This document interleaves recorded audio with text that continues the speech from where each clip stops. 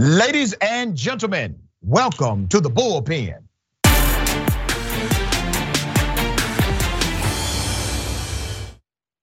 He's back in the bullpen today. We got Joshua Shin, is a Young Voices contributor and reporter for ADN American, and has an MA in economics from George Mason University. We will not hold that against him in this forum.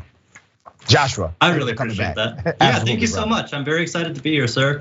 Glad to have you, man. Okay, we're gonna chop it up about parental rights, something we have not discussed or exhausted in a discussion before.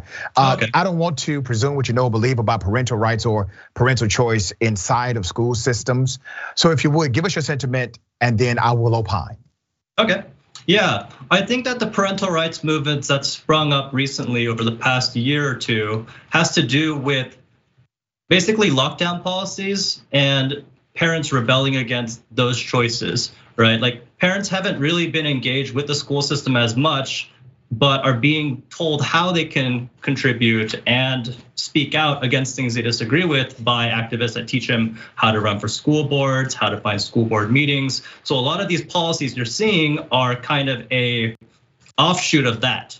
And you're seeing the electoral consequences as well. Northern Virginia elected a Republican governor on the back of parental rights education issues. And I think that's something that anyone interested in the political sphere and activism should keep an eye on. Okay, so let me provide some context here and you can tell me how you feel about it. I believe in parental rights, okay? I'm a parent, so of course I believe in parental rights. And I think parental rights always have had a common sense balance. For those who are just very supportive of parental rights and nothing else, I have to remind them that there were a few things that were parental rights issues. Clark versus Board of Directors, which predated Brown versus Board of Education. All of these were parental right issues.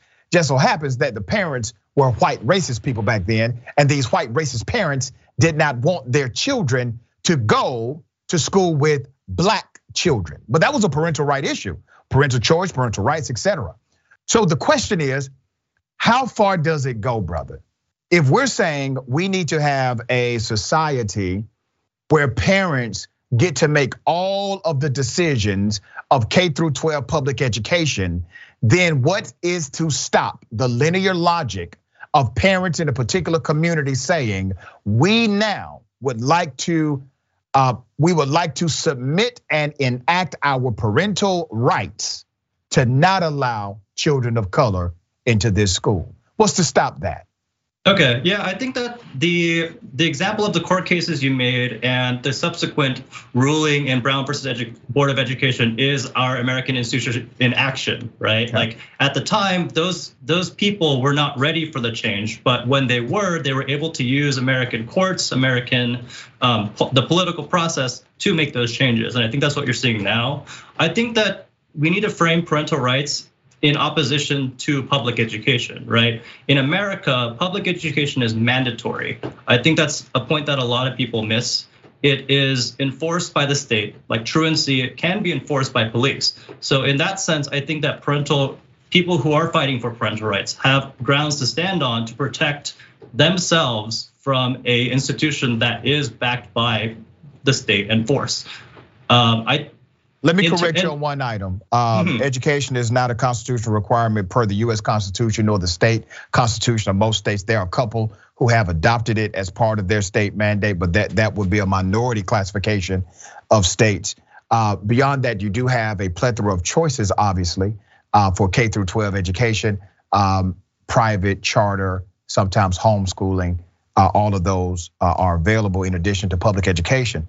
But the issue with parental rights, the issue that's in the news, what people are talking about, are things related to, let's say, curriculum or mask mandates inside of schools, right? I think parents have influence. I think they have direct influence over what happens inside of a school system.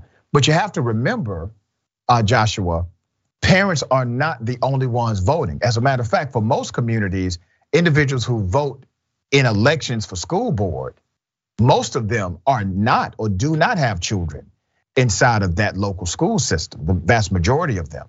So the decision, I believe, should be a balanced approach with the community at large and not just the parents. And once again, I go back to the question, where does it stop?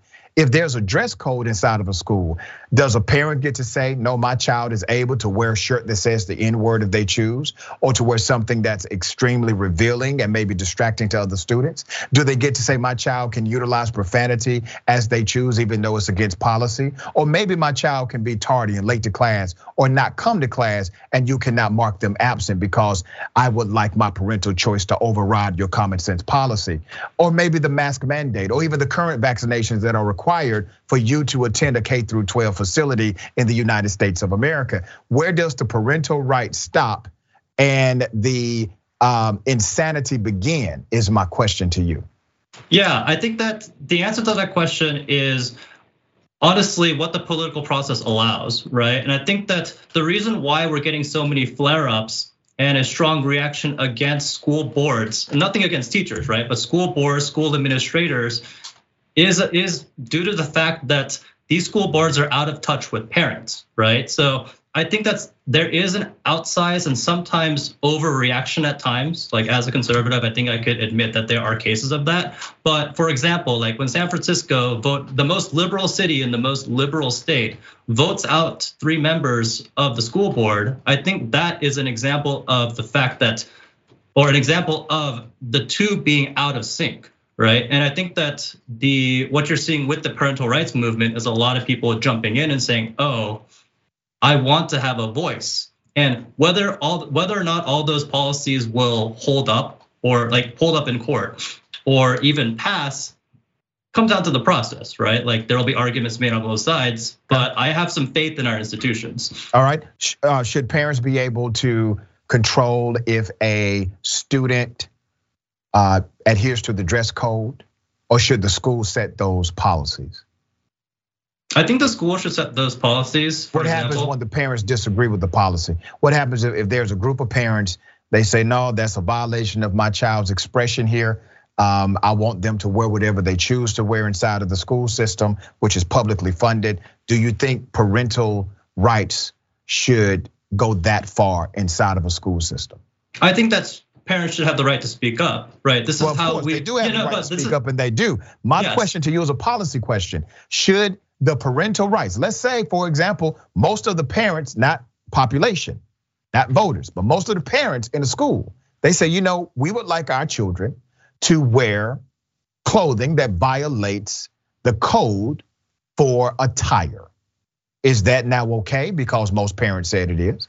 Yeah, okay, so I think it is, but I think you're using an example that's unfair, right? Like, okay, so for example, think that is okay. If most of the parents said, we want to violate a policy that's used in order to eliminate things like racist language on shirts, etc. You're saying if most of the parents said, that's actually okay in this school, that should fly. And my tax dollars should pay for that because I have to pay for a school for K through 12 education as a taxpayer, even if I don't have a child inside of that educational system. Yeah, so I think a positive example is natural hair, right? Like my parents run a beauty supply. And Chris Rock has made the documentary about African-American hair, right? That is an issue that was fought through parents and through activism in schools. So you're comparing Black children being discriminated against because they wear braids with parents who say, no, you should wear vulgar language on shirts. You're comparing the two. Well, like you brought up in the beginning that there should be a common sense distinction, right? Exactly, right. Yeah, and I think that a positive example of parents demanding and get what they want is natural hair. Yeah, but the thing you're demanding, my dear brother, has to be within the context of the conversation. So what you're demanding is important. If you are demanding something that is adversarial to others, then that should not fly. There's a policy in most schools. If you have a cold, don't come to school. It's a policy, right? If you're sick, don't come to school. And they usually tell you how many days to stay out of school, and it's written and it's a policy. Well, should a parent be able to override that policy that's in place to protect the other students? I mean, my parents sent me to school when I was sick, but I was wearing a mask. Well, they were in violation of the policy then. But we found a personal workaround. And So you're for mask then? I am for masks. Yes. Oh, okay, great. Well, you disagree with a lot of conservatives. And I was for masks before it was a lockdown policy. I got you, I get that. But once again, brother, the simple question is, for parental rights, right? And I'm for it, but it has to be a balance. You can't conflate the parental advocacy of black children being discriminated against because of their hairstyle, which hurts nobody, to policies that actually can hurt other children and by extension the families. If you have a no mask, if you have a mask policy and parents say, okay, I don't want my child to wear a mask at all, where other children could get affected, educators could get affected, they can bring that back home to their immediate family and by extension their extended family, right? That's a healthcare issue. That's a public health issue. Are you telling me that parents should be able to override those common sense policies that were enacted by the majority of school board members who were voted in by the majority of that local district? I think yes. I'll take a stand and say yes, because I think that if they are changed, the school board. No, I'm not saying that they are changed, but there's a process to change, right? The process is you either run for school board yourself or you unelect the person that doesn't agree with what you believe in. They don't express your value system, right? That's how you do it.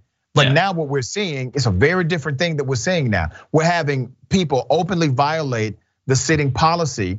And if you're okay with that, I guess, listen, let's abandon all vaccination requirements. Let's abandon all clothing adherence rules. Let's abandon all of it. Why do we have any rules at all, brother, if we can just abandon them because of the will of a parent? Not everyone abandons them. That'll be your choice, right? Okay. All right, I appreciate you being on the show. Thank you, brother. Yeah, thank you so much.